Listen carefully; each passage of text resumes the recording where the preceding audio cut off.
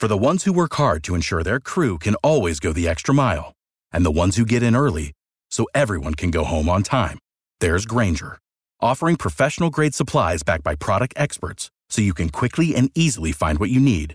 Plus, you can count on access to a committed team ready to go the extra mile for you.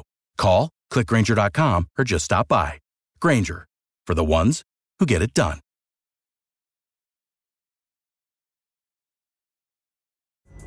Pulling up to Mickey D's just for drinks? Oh yeah, that's me. Nothing extra, just perfection and a straw. Coming in hot for the coldest cups on the block. Because there are drinks. Then there are drinks from McDonald's.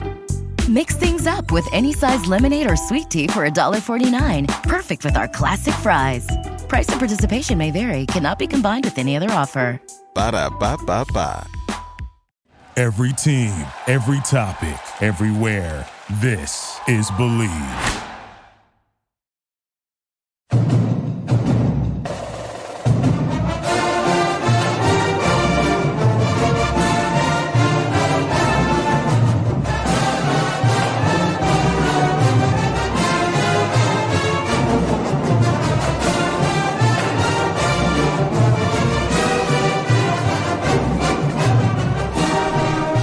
To another edition of the Night Report podcast. I'm your co-host Mike Broadbent. Joining me once again is Richie Schneiderite. Richie, a really jam-packed weekend of Rutgers football news. We obviously had a game on Friday night, nationally broadcast game on FS1. Total stinker. We lost. We were up 13-0. We ended up losing 14-13, and that resulted in a pretty big shakeup amongst the coaching staff. Shiano said last night this is the first time he's ever done that, where he's fired a coach mid-season. But we're going to get into all that. But first, this podcast is brought to you by BetOnline. Football is back, and BetOnline remains your number one source for all your football betting needs this season. You'll find the latest odds, matchup info, player news, and game trends. And as your continued source for all sports wagering info, BetOnline features live betting, free contests, live scores, and giveaways all season long. It's always the fastest and easiest way to make all your bets on all your favorite sports, including Major League Baseball, MMA, tennis, boxing, and even golf. You could head to betonline.ag to join and receive a 100% welcome bonus. That's up from the 50% welcome bonus they were previously offering on your first deposit. Make sure you use the promo code BELIEVE, that's BLEAV, to receive your rewards. BetOnline, where the game starts. Yeah, I mean, you can't beat that deal right there. I actually hit on the Giants halftime money line bet. That's big win on that one, so that was nice. But we're also sponsored by Adam Goldman. Basically, like, if you don't want to be like Sean Gleeson, you kind of just don't like what you're doing and you want to change things up a little bit. Adam's the guy to call. He's are you like if you're trying to change your career completely and want to diversify a little bit, he's the franchise coach. He'll set you up and get you started with any franchise you want, really, for the most part. You could start your own Dunkin' Donuts, your own McDonald's, your own not your own coaching service, because I don't know if that's how that works there, but he gets a free consultation process. Adam's a Jersey guy, Watch on Hills native, Scarlet Knight fan, and Night Report member. So if you're interested in changing up your career, give him a call at 844-800-3726. All right, so let's talk about the game first. I thought we had a fantastic start to the game, where that first drive, the offense was humming. The first few drives, even, we had probably our most success passing in the intermediate to deep passing game since Wagner. We had like 3 or 4. We had, I think, 4 completions of over 25 yards in that first quarter. 3 of them by Noah, the other by Evan Simon. We scored on the opening possession. We went up 7-0. The defense got a quick stop after that. But I feel like, and I don't know if this is because Nebraska made adjustments or if we got conservative, but the offense just totally looked like it changed course over the last probably quarter, like the last half of the second quarter and in the second half. We just were so conservative. We got nothing moving on offense. That's kind of my read on it. Richie, what did you see on Friday, and why do you think ultimately we ended up losing that game? Yeah, so it's weird. The passing game was working really well, and I don't think a lot of people saw that one coming, because Nebraska's what do you call it? Their weak point, I guess, would be their running defense, and Rutgers was just passing the ball over the field. It was kind of weird. We saw Noah Vedral come back. He looks pretty healthy. Threw a couple balls down the field. He hit Sean Ryan on one really nice one in the first drive. And then things just got really conservative. Like you said, like even they got that first drive down. I think it was 6 plays, 75 yards, something like that, touchdown quick. I'm like, holy shit, this team's going to score a lot today, it looks like. And then all of a sudden it's like block punt, and then they're in the red zone again, and it's like, wow, they might go up 14-0 real quick. And for some reason, I still don't understand to this day, or to this minute, why he didn't put Sam Brown in. Sam Brown was after the block punt. Sam Brown was dominating for the most part. He's your best running back by far. I don't think there's a question about it anymore. And they just didn't put him in the red zone. And it's like, what the hell's going on? Instead, they're running Johnny Langan package. They're doing this, they're doing that. They're trying to get too creative. And I think that was Sean Gleeson's biggest issue at Rutgers, is he thought he could reinvent the wheel. It's not like you don't have to go super complicated. Run a simplistic offense, and overall, it was just so ugly. I don't understand how you score again one offensive touchdown for just about every game so far. I think it's down to one. It was 1.25 offensive touchdowns per game, not including Wagner. Now it's down to, I don't even know what the numbers are, but it's low. It was ugly. It was just a brutal game, and they just should not have lost. So many points left on the board. The Evan Simon sack right before halftime put him out of field goal range. They still made an attempt, and McAtamey, give him credit, he was very close, but if they didn't get that sack, then he probably would have hit it. Then the whole game that's changes. A 58-yard attempt that goes from a 49-yarder to a 58-yarder. And then you're right there, you're 16-14, you probably win the game. Or maybe they didn't even score again, who knows. But it was brutal. You got to credit to the defense, though. They played their hearts out. They played phenomenal. They're on the field for, 70% of the game, if not more. That late touchdown kind of screwed them a little bit, but overall, it was such a bad collapse from Rutgers, and we've seen this happen too many times over and over again. It's just at the point where, unless you have a 21-point lead, I don't even know if that's safe when watching these games. Obviously the offense struggled, and some news broke, and Gleason's gone, and here we are. It's going to be an interesting ride for the rest of the season. Yeah, so I want to say that after they didn't score a touchdown on the block punt, first of all, Shiano covered this. It's a drill that I believe that they probably do pretty regularly, the scoop and score drill, where you're taught you got to field the ball cleanly, and then you got to, as a team, you got to kind of bowling ball them into the end zone. And two guys kind of messed it up. I think Parker Day was the guy who ended up falling on it. But first and goal from the 9-yard line, you run Johnny Langan right into the back of your offensive lineman. Then you do a handoff. You set up a 3rd and 9 with Noah rolling out. So you're cutting off half the field by rolling out to the right sideline, and then he just throws it out of bounds. So you have 3 points there. And it just felt that this team couldn't move the ball. We got the ball several times in the second half, right around midfield, and you just knew that they weren't going to get a first down. They're not going to get significant yardage to get us into field goal range. The penalties fucking killed us this weekend. From most penalized team in most penalized special teams too in the country.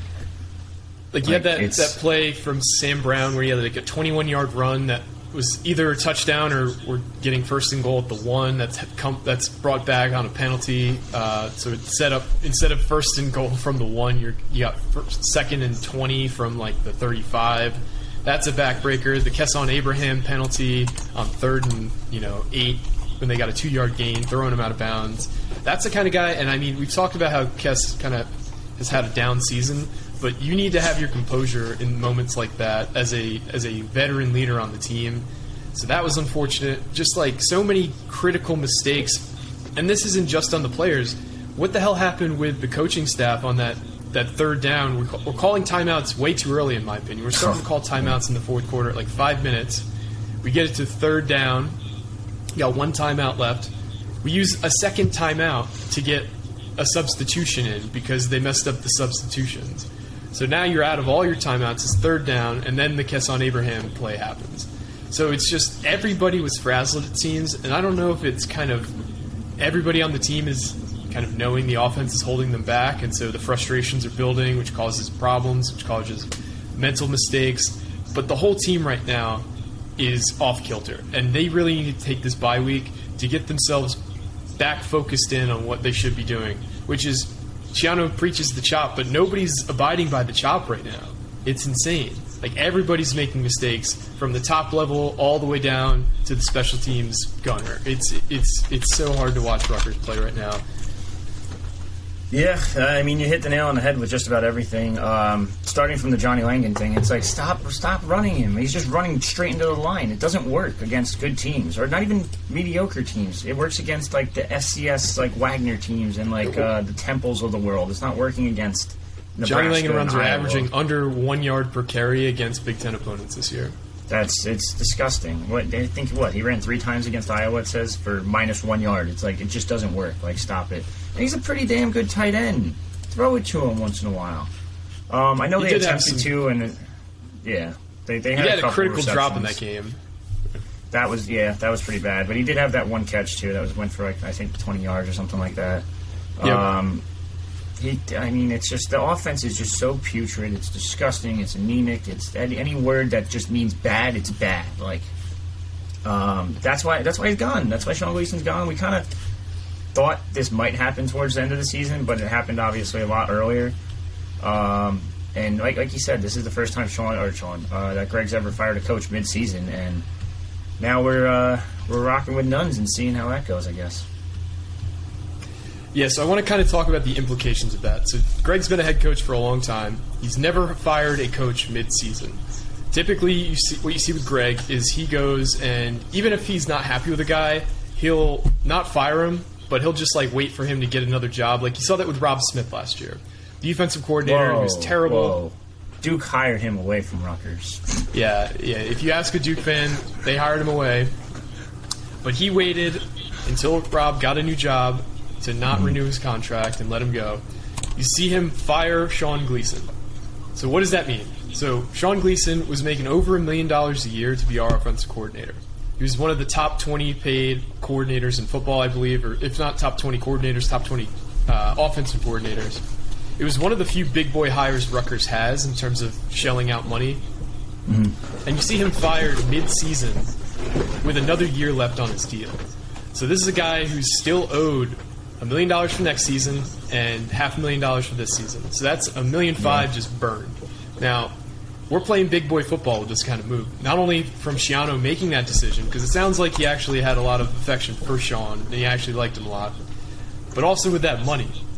Now, that money could have come from a donor. That money could have come from, we're expecting to make $80 million a year in TV right deals, so we have the excess funds.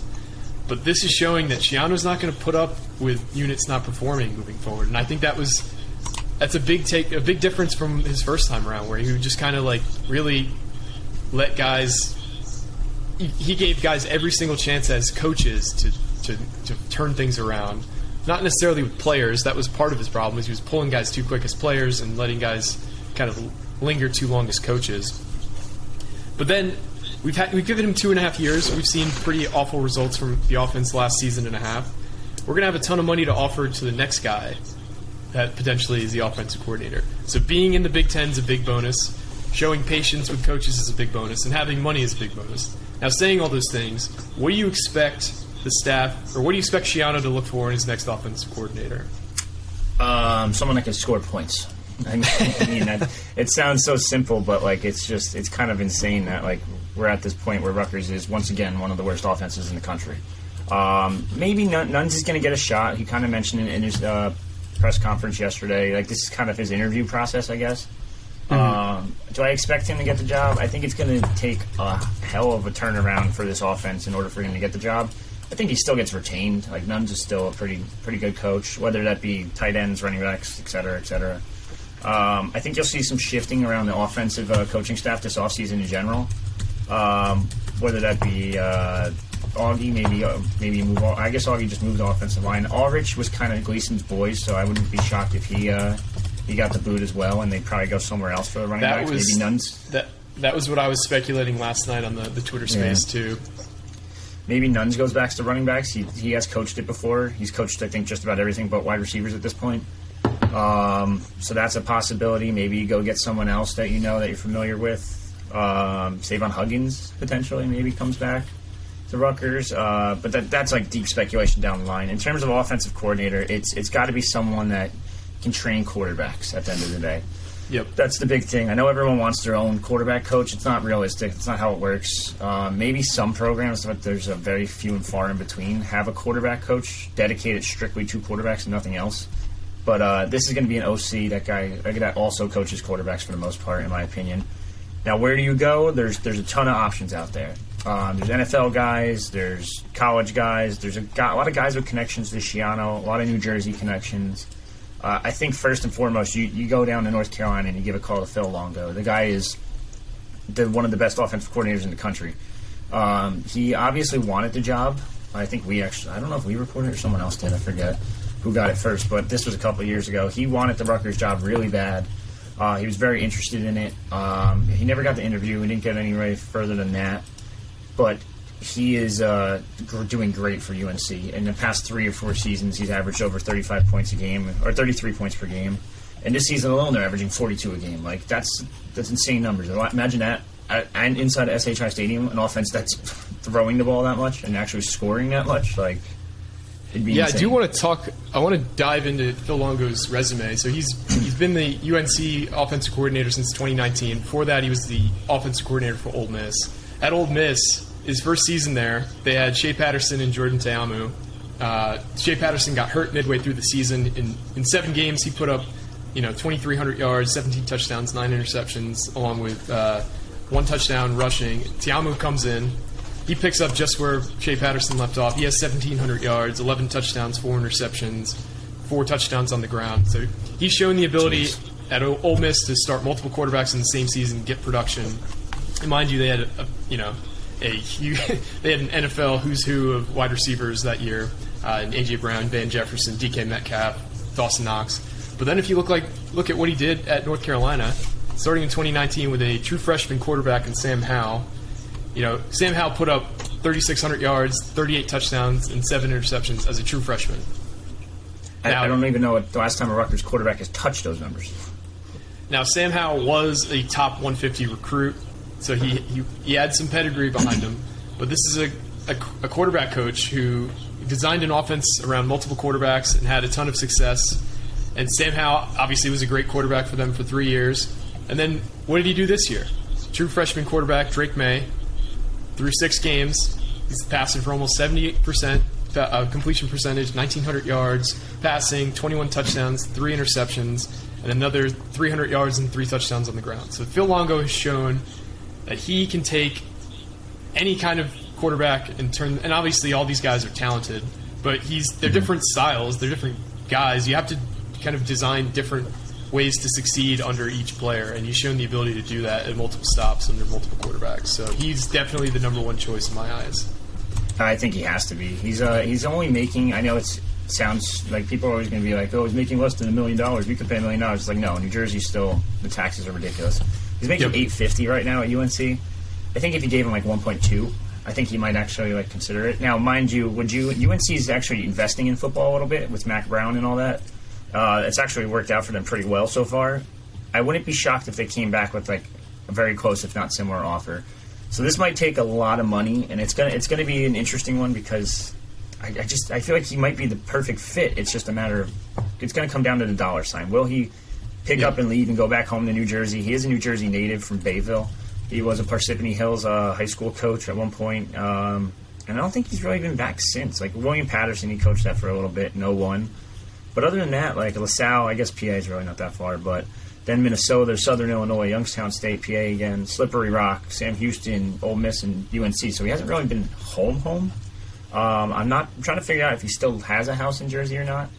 I guess obviously that doesn't play a huge factor because if you're making that much money, you can try to just go buy something tomorrow. But I think he's got to be candidate number 1. Now, after that is where it gets a little bit interesting. There's so many different routes you can go. There's the NFL route with guys like Pittsburgh quarterback coach Mike Sullivan, who was on staff, who was Shiano's OC in Tampa for 2 years, which was kind of interesting because now he's got NFL experience. He's got NFL experience under his belt. He's got college experience, spending a lot of time at Army for the most part, and he's obviously developing quarterbacks pretty well. I mean, mind you, this is only Kenny Pickett's first year with the Steelers. But he also is accredited a lot with Eli Manning's success with the Giants when he was QB coach there. He's a New Jersey native as well. I think he's one you got to look into. And then Matt Rule just got fired today. Joe Daly is one I would keep a really close eye on.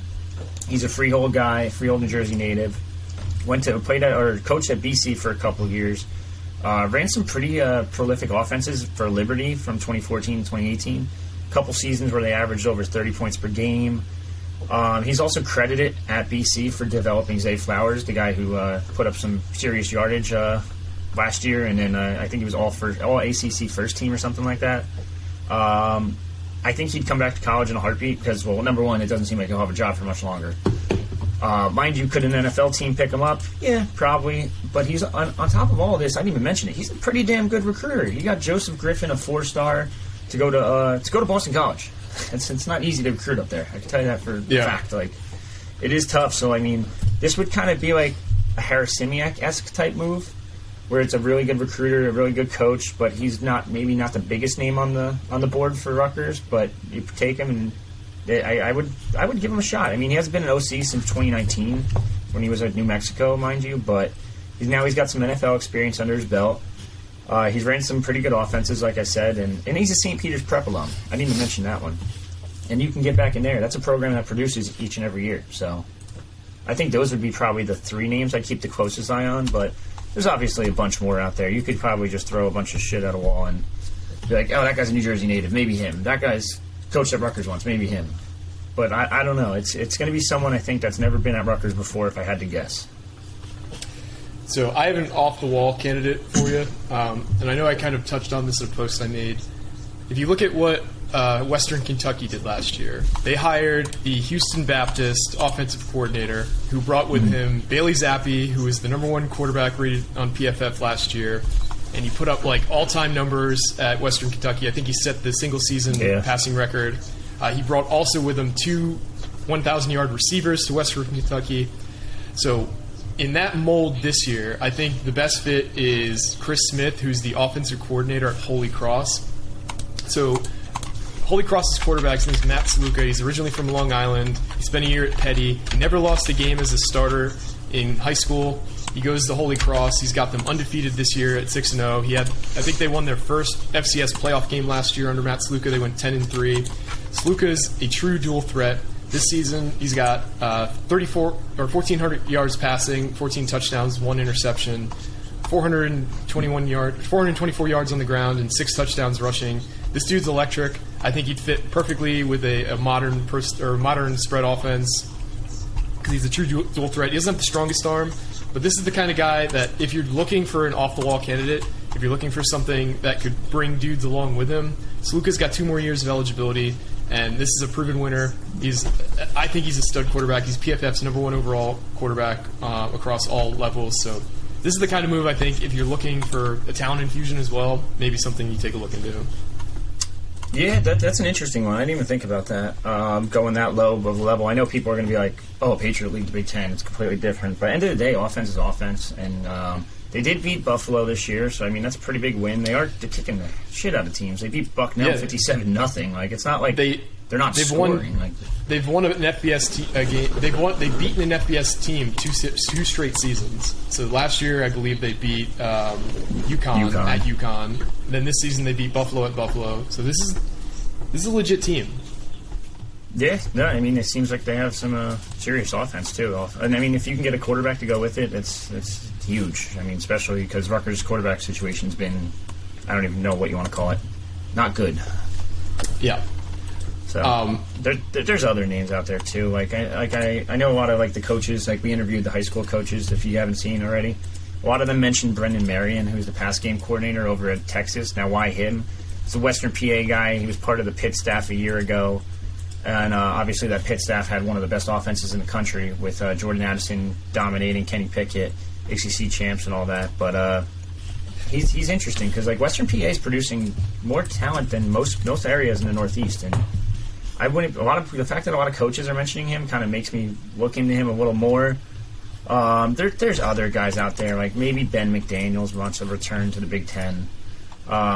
John Garrett, the former Lafayette head coach, was with Schiano down at Tampa as the pass game coordinator. Like, there's so many names out there. It's kind of like I said, these hot boards are tough because no one really knows. And honestly, at the end of the day, from what I'm being told, is that like Shannon hasn't even thought about this yet. Like, he's focused on the season. He's going to figure it out after the year. Let's try to get a couple more wins and then go from there. Now, this offense under Nuns is what's going to be interesting to me. Yeah.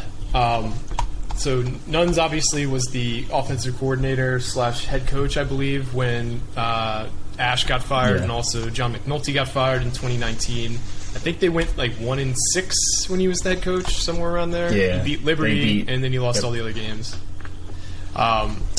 So I don't really think it's fair to judge his coaching ability based on that season, because it was one of Rutgers' worst teams in recent memory, and he was just kind of making do with what he had. But everybody speaks so highly of Nuns in terms of, you know, how smart of a coach he is and how innovative he is, how good he is with quarterbacks.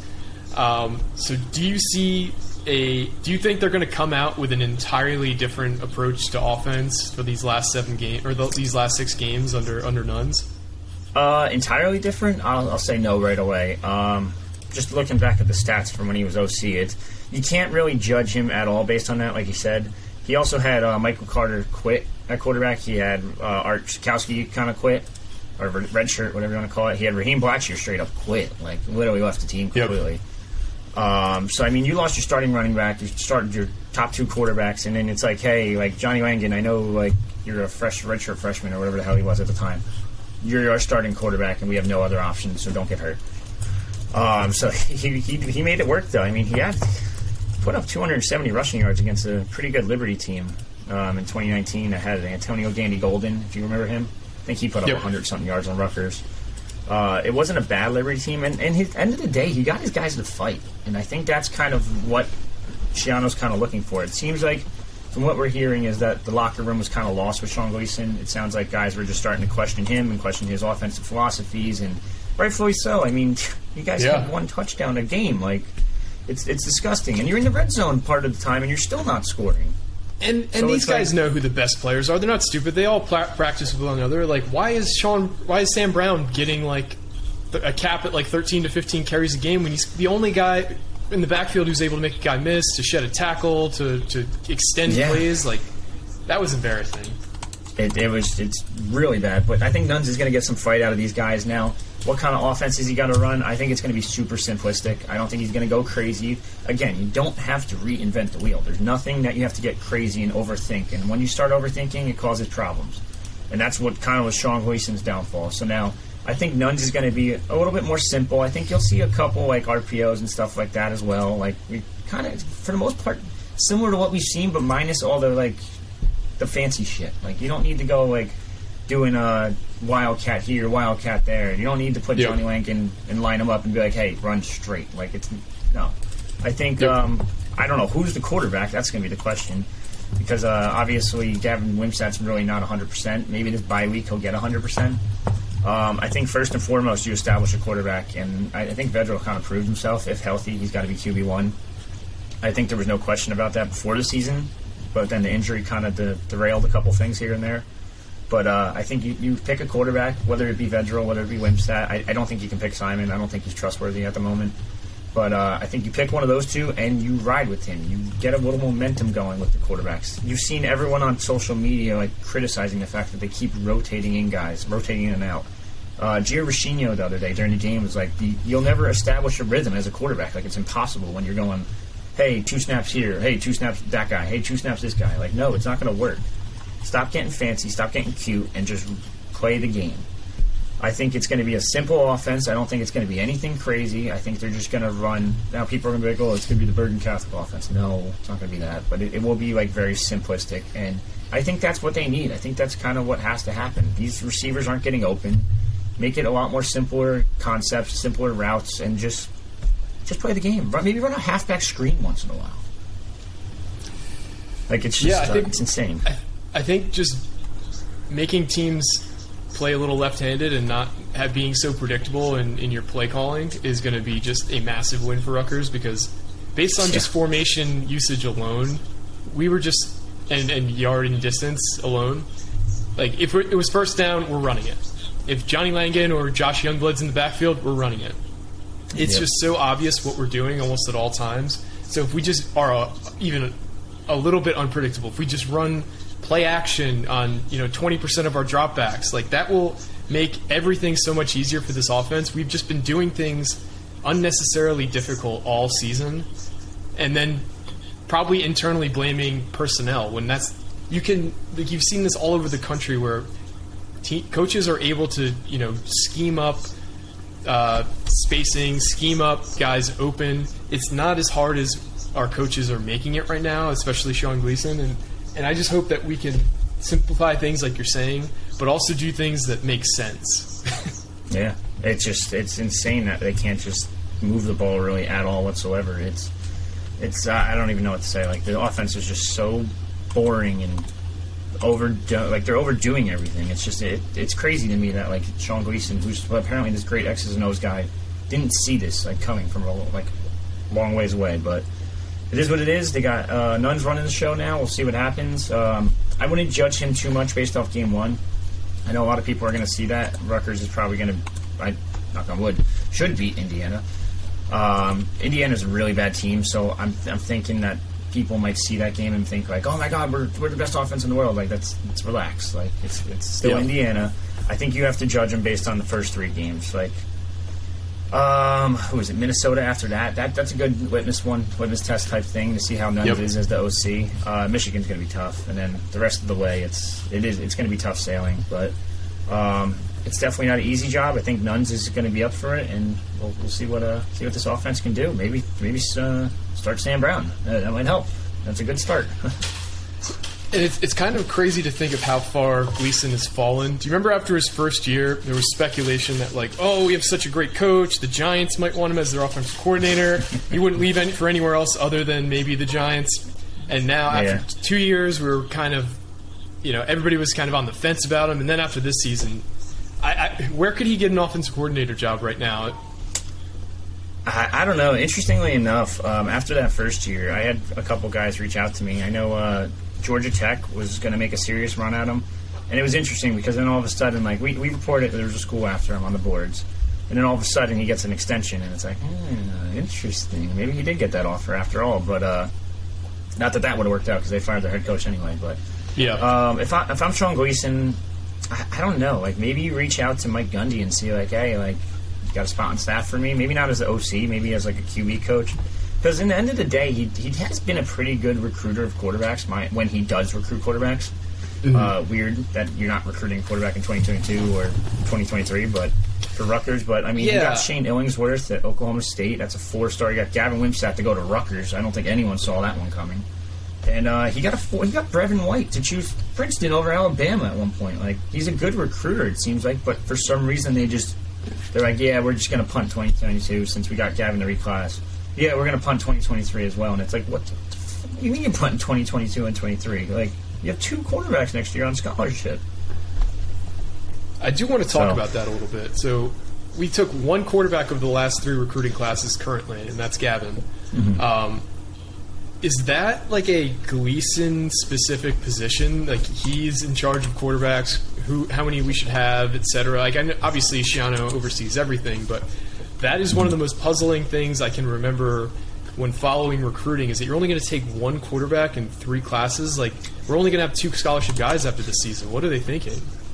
It makes no sense, and like we've heard, like, they're obviously offered a couple different quarterbacks. They offered the Tucker McDonald kid, who's I think Connecticut native or something like that.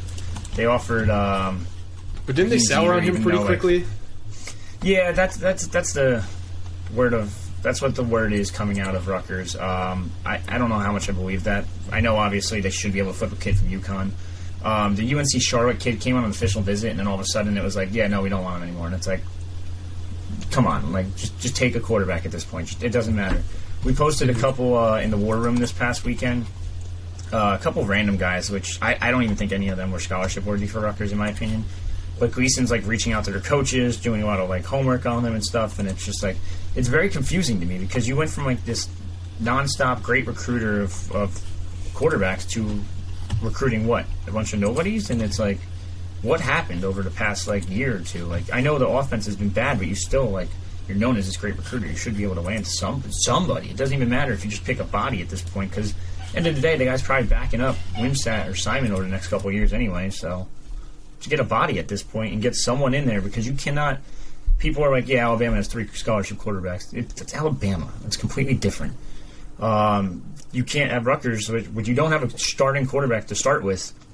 You need bodies. And then, like this year, for example, you saw Vedral go down. You saw Wimsatt go down. They're rocking with 1 scholarship quarterback at times. And it's not a good scholarship quarterback at times. Like it's rough. Like you gotta add bodies. Me and Alex have talked about it on the boards. Alex is more adamant about this than me.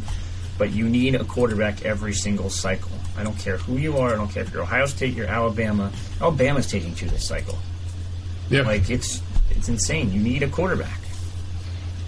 So I don't know. So rant over. If you're setting the odds as to what the odds are that Rutgers takes a quarterback in the transfer portal this offseason, what are you setting the odds at? Is this a minus 400 favorite to take a quarterback in the portal, or you think it's way lower than that?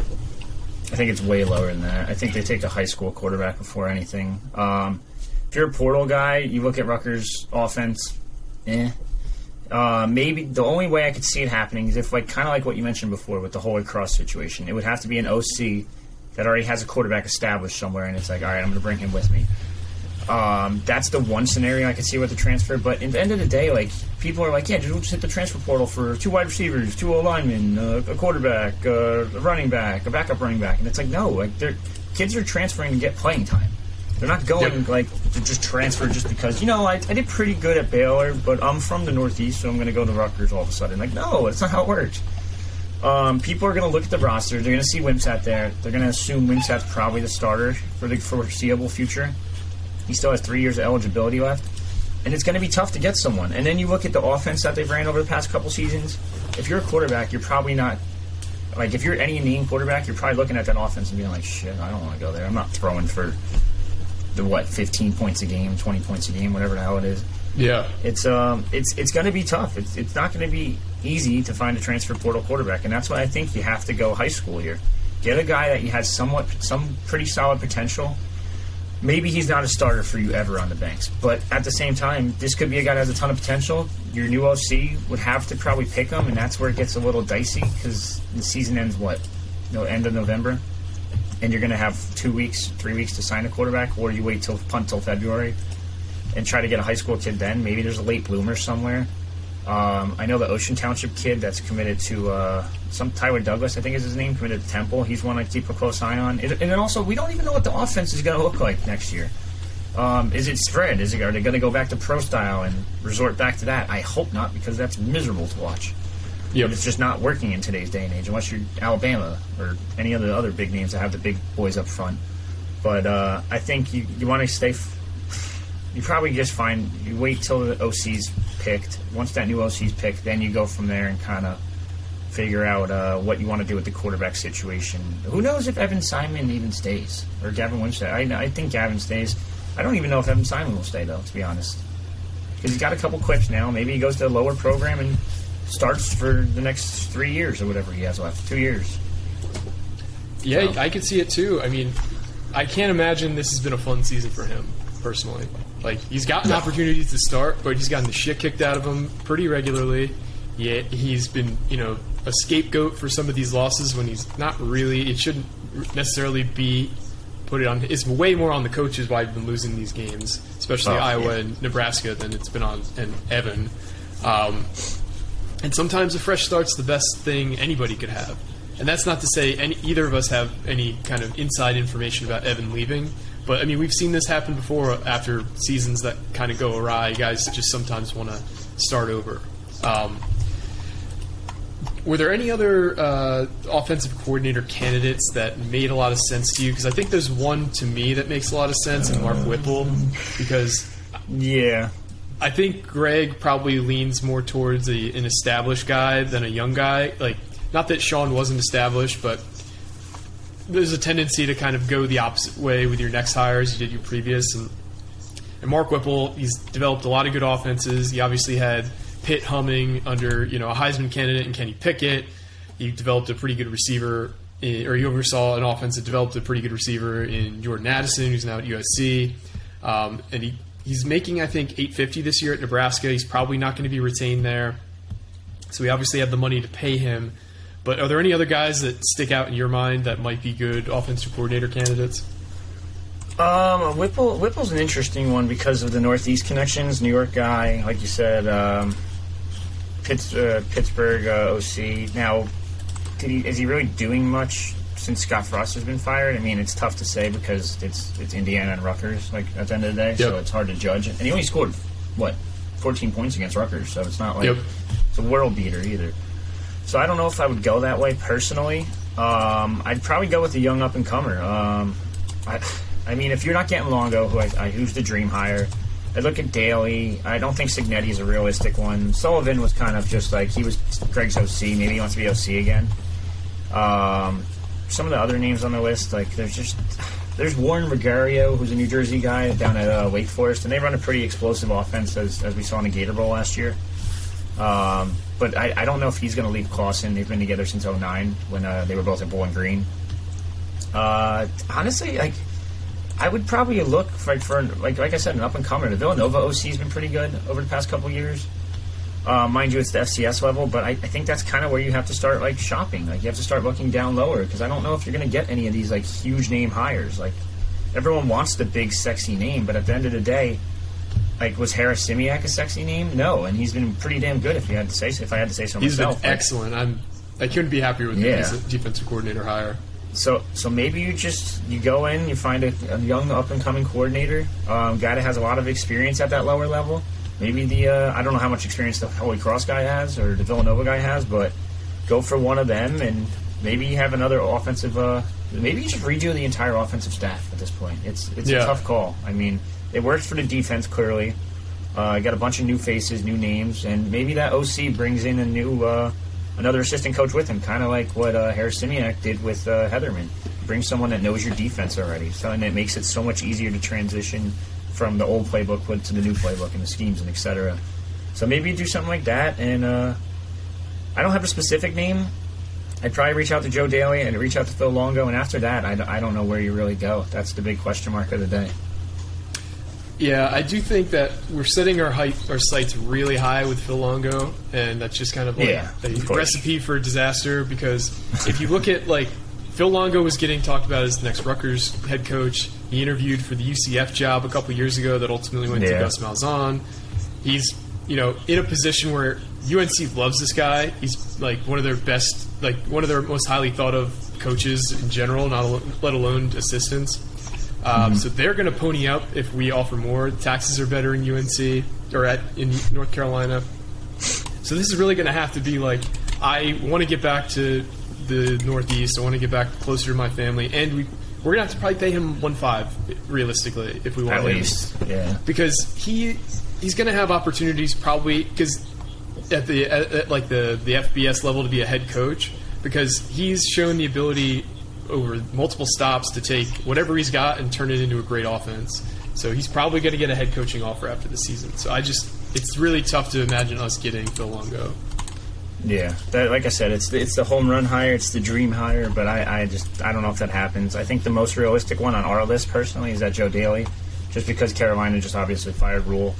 He'll be looking for a job. Now, the question is, a lot of these guys get to the league and they kind of realize, like, hey, man, recruiting's like a grind. Like, it kind of sucks. Like, I don't want to do that anymore. And that's been the case for guys like Angelico and I know some other former Rutgers guy. Now we can't remember who. Andrew Janako, who's the quarterback's coach of the Bears, who I didn't even put on the list because, number one, no OC experience. Number two, these guys get to the league and they realize recruiting sucks. I think it's a daily grind. And Shiano says it all the time. It's a 365-day-a-year job just doing that alone. Yep. So maybe daily, if you reach out, see if he wants to come back to college. If not, I understand. And then that's where it gets questionable. I don't really know where you go after that. Like I said, there's other names out there. There's like Ben McDaniels, who has been at Rutgers before for multiple years, worked with Shiano in Tampa. Actually, ironically, last time Rutgers had a 1,000-yard receiver was under Ben McDaniels. So, I mean... Really? Yeah, Leonte Carew back in 2014 with Flood. So, I mean, maybe you do that. He's also got some Big Ten experience under his belt now, too, between the Rutgers years under Flood and then working for Michigan for the past couple seasons. So, I mean, maybe you go from that. But he is an interesting name. I'd keep an eye on him. But again, the league. Once you're in the league, it's like I don't want to go back. I don't really know where you go after that. That's maybe John Garrett, who was the Lafayette head coach and was Schiano's pass game coordinator in Tampa. He has OC experience at Lafayette and Richmond, where I think Richmond he had a pretty damn good quarterback. I can't remember what his name was. But he also was OC of Oregon State, so it's like he has Power 5 experience. And when in that lone year where he was the OC, their QB, I'm looking at now, threw for 3,600 yards, 15 touchdowns, had a running back duo that combined for 1,500 yards alone, too. And he's got NFL experience. So, I mean, maybe you go that way. I don't think this is going to be a sexy hire. I think it's going to be like probably a name that's not on any of our lists. Like, we didn't see Harris Simiak coming. That came out of nowhere. So it might just be a name that's not on any single list, on any single hot board, and you might not like it at first, but I think end of the day you got to trust Greg, and Greg knows what he's doing, and we'll go from there and see what happens. Yeah, a lot to kind of look through, and I'm sure names will start to leak out as the season progresses. But this is just such a fresh wound, and Greg has made it pretty clear that they're not even really thinking about that right now. And while that's true, there's no way that there hasn't been any sort of feelers put out there. Like, it's not the top of the list item, but Greg is often talked about how he always has a list. He always has guys on his mind for potential replacements. Yeah. And I'm sure that there's people inside the athletic department who are reaching out to other people about interest in the job. There's no way that's not happening at this point. But 100%. Is it serious enough to actually like move forward? No. It's, hey, what do you think about this? Any interest? That kind of shit. I have no doubt in my mind those conversations have already happened.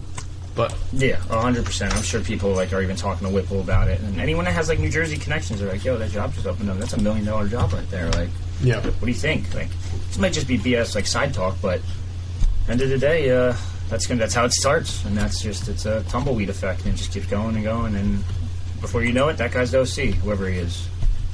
So who absolutely. knows?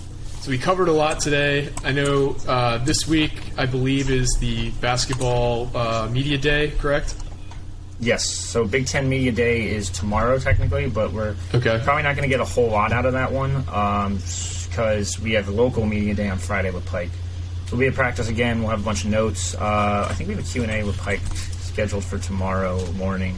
I was going to post it this morning, but obviously a lot of stuff went down last night or yesterday afternoon. Yeah. So he does talk about the team. Interesting little tidbit from that Q&A is Antonio Chol is averaging like 55% from three-point land in practice so far, which that's crazy. Very, very impressive for him. He's going to play significant minutes. We'll have the Pike video after.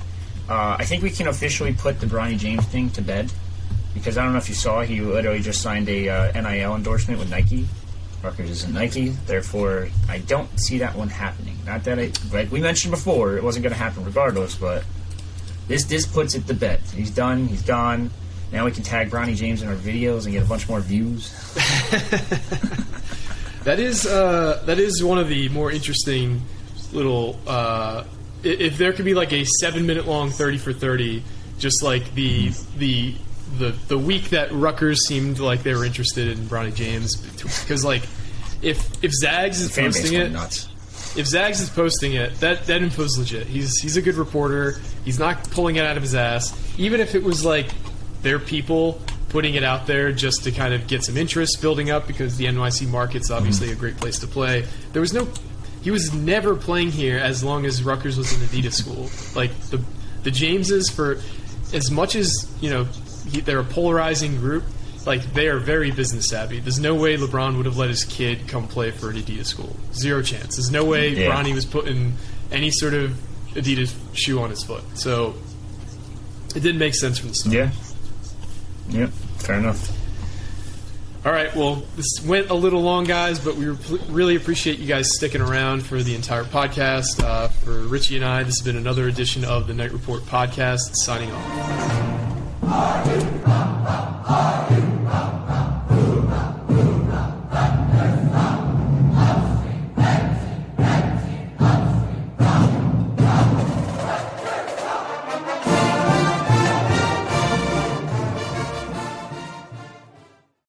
With Without the ones like you, who work tirelessly to keep things running, everything would suddenly stop. Hospitals, factories, schools, and power plants, they all depend on you. No matter the weather, emergency, or time of day, you're the ones who get it done. At Grainger, we're here for you with professional-grade industrial supplies. Count on real-time product availability and fast delivery. Call, click Grainger.com, or just stop by. Grainger, for the ones who get it done.